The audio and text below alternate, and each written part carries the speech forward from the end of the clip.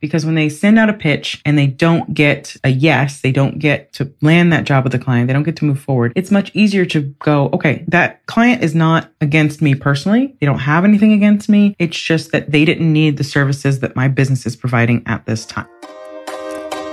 Welcome to the Live, Work, Travel podcast. I'm your host, Michonne Thomas, a former middle school teacher who quit at 30 to become a six-figure freelancer and digital nomad instead. You're in the right place if you're ready to learn how freelancing can help you to work from anywhere, make great money, and live a life that you design. I'm sharing everything I've learned to get to where I am today in order to support you on your journey, because this lifestyle is simply too good not to share.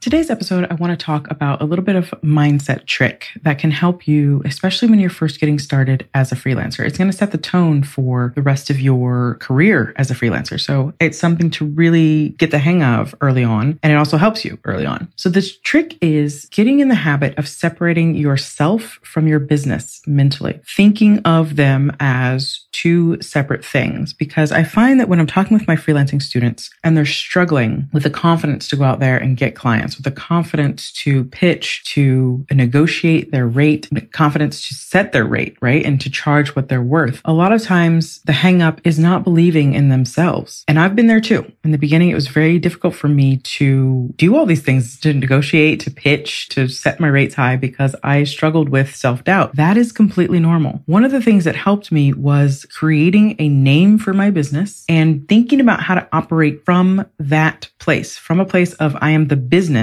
not me, Michonne, the ex-employee. Because when we are in the corporate world, in service industry, in just the general W-2 wage earning employee role, we tend to be very passive. We have other people, our boss, some higher up, they are telling us what to do. They are controlling our life. They are making all the decisions, and we're just used to being very passive about things. We're used to sort of sitting back and letting things happen to us. As a freelancer, we become a business owner immediately. And business owners do not act that way. Business owners are proactive. They just have a whole different type of confidence. They're coming from a place of, I have a business that provides a service. We do X, Y, and Z. That is what we do. We know we do it. We do it well. It's a whole complete different kind of energy. So if you can work on that, give yourself a business name. And this does not have to be an official business name. As a freelancer, when you first start out, you are a solopreneur. You're a sole proprietor. As soon as you receive money for a service that you provided, you are a sole proprietorship. It does not have to be legally done. You don't have to register as a business, none of that stuff. Obviously, check the laws in your state, your country, wherever you're listening from. But as soon as you do that, you are a sole proprietor. So you can give your business a name internally just for you to know. That doesn't necessarily, clients don't have to know. You can still just do business as your first and last name, but give yourself a business name that is different from your own name, because it's really important to make that shift, to understand that you are the business. Naming your business allows you to get some separation. You run around and you live your whole life. You have your friends, you have your family, you have your social life and social obligations. You have family obligations and things you have to go to. You have your friendships and all these things that you have to keep up. You may have your own family and a partner. You may have kids. That is all part of you. And then the business just is this one little piece of you as well. It doesn't define who you are completely. It doesn't take up your whole everything about you. The business is just one piece. So naming that piece and setting it off to the side helps to create that differentiation. And I've had several different business names over the years. I have the business I'm in now, one of my businesses, I guess I should say, because I do have multiple. But this business, the business that goes along with the podcast, is called Live, Work, Travel. And that is a very definite, specific piece of me, but it is not by any means the whole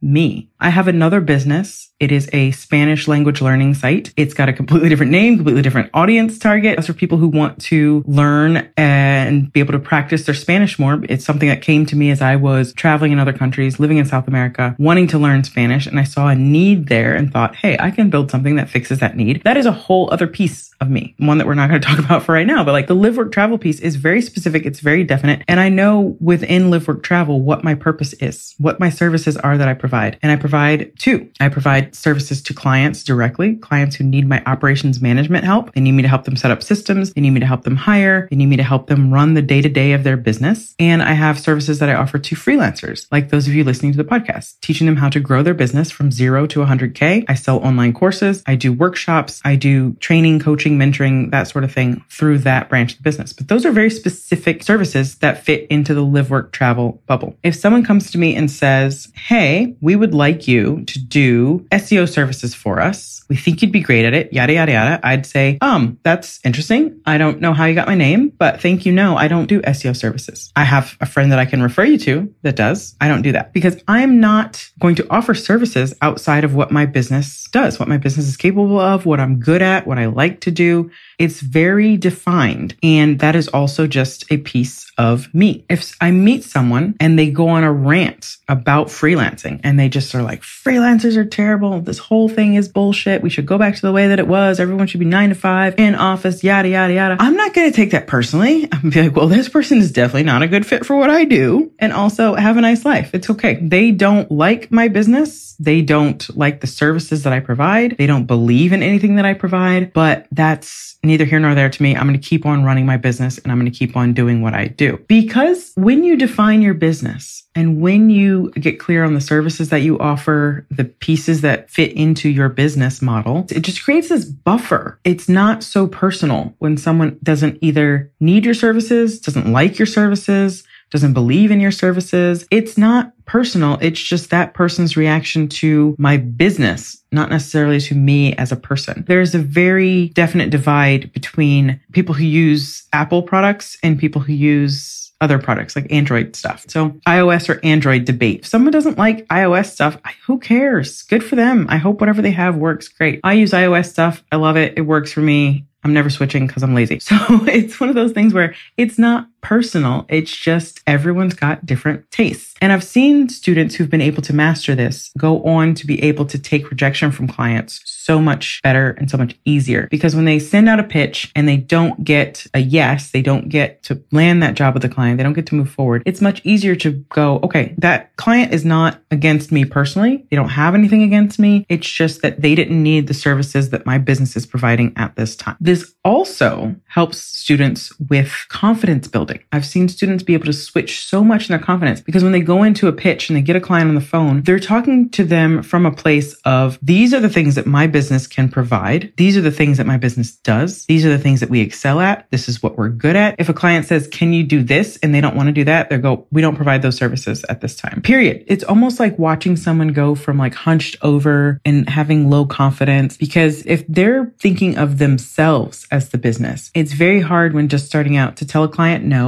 It's very hard to set your rate and stick to it when you're just getting started and you have nothing under your belt. Self-doubt is just the most insidious thing. It's what stops you from landing that first job, and landing that first job would then get you the confidence you need to go out and land the second one, and so forth and so on. So it's watching students who have done this go into something and they go into a pitch and they're like, I'm not me right now. I am the business. Like I am embodying that space of a business owner. It's incredible to watch. The body language changes. They stand up a little bit straighter. Their shoulders go back. They're very confident because they're not speaking about themselves so much. They're speaking about the business, their business, what it can do, what it won't do, what it costs to work with them, that sort of thing. And I've noticed that this helps people a lot as well when it comes to the resume question. Some people say, oh, well, but people are still asking for resumes and my resume doesn't really match up with what I do. When someone asks for a resume, I will come back to them because I also get it occasionally now these days. When someone asks for a resume, I get their, this can vary depending on what area you've met them in, right? If it's on Upwork or you've gone after this person or what have you, but I shift the conversation to, well, I'm a business, so I don't have a resume, right? Like you don't go into Apple and ask to see their qualifications. I'm a business, so I don't have a resume because I'm not an employee. So yeah, we can just scratch that right away. Obviously, I'm not going to say that in that tone or whatever. What I'll do is get a contact info for them. Why don't I send you some information? And then what I'll send the person is a written up pitch of who I am, why I'm good at what I do, what I can do for them, that sort of thing. Not in the old-fashioned resume style, because, I mean, you guys, I haven't updated my resume since 2016. I got my last job in 2016. I was laid off in 2017. What's a resume going to do? And I'll be damned if I'm going to go make a resume now that I've been a business owner for the last 6 years now. I'm not doing it. I think resumes are bullshit. And as a business owner, I get to decide if someone doesn't want to work with me because I don't have a resume, that's cool. We're not a good fit. I can tell you from that right there, we're not a good fit. So putting yourself in the stance of a business owner is not going to have a resume, you guys. They're busy running a business. They're doing big things. They're doing cool things. They're making deals. They're working on projects. They are just out there working with clients and doing amazing work. They're not going to be sitting around with a resume. Business owners have case studies. They have, I've worked with this client. I've worked with this. We accomplished this. We accomplished that. They have portfolios. They don't have resumes. And so again, getting in the sense of thinking of yourself as a business owner will allow you to come back with more confidence when someone asks for your resume and say, what's your contact? Let me send you over some info. And sending them this, either, it could be a pitch deck. It could be a portfolio specifically aligned to what they're looking for. It could be a set of case studies. It could even just be a well written up, this is who I am and this is what it's like to work with me, which really gives the other person like, oh shit, I was kind of treating this person like an employee, and they're not. They're a business owner. So it really, really, really can help to just create that separation between yourself and your business. Once you do this, it's going to be able to put so many different things in perspective, allow you to kind of think about what you offer to people, how you are treated by people, how you treat other people. People in a business to business conversation, it's completely different from anything most of us have experienced as 9-to-5ers with a boss and an employee. This was one of the things that took me by surprise when I got started. I was just floored that my clients would treat me as equal, sometimes even expert. Like they'd come to me looking for stuff. And I'm thinking, holy cow, I've come from a lifetime of just the boss telling you what to do. And every time you have a good idea, someone else above you is shooting you down. And it's not like that in business to business relationships. They value things differently. Your client has a need. You as a business owner provide a service, and you're looking for those people that are ideal matches. You have a service that helps them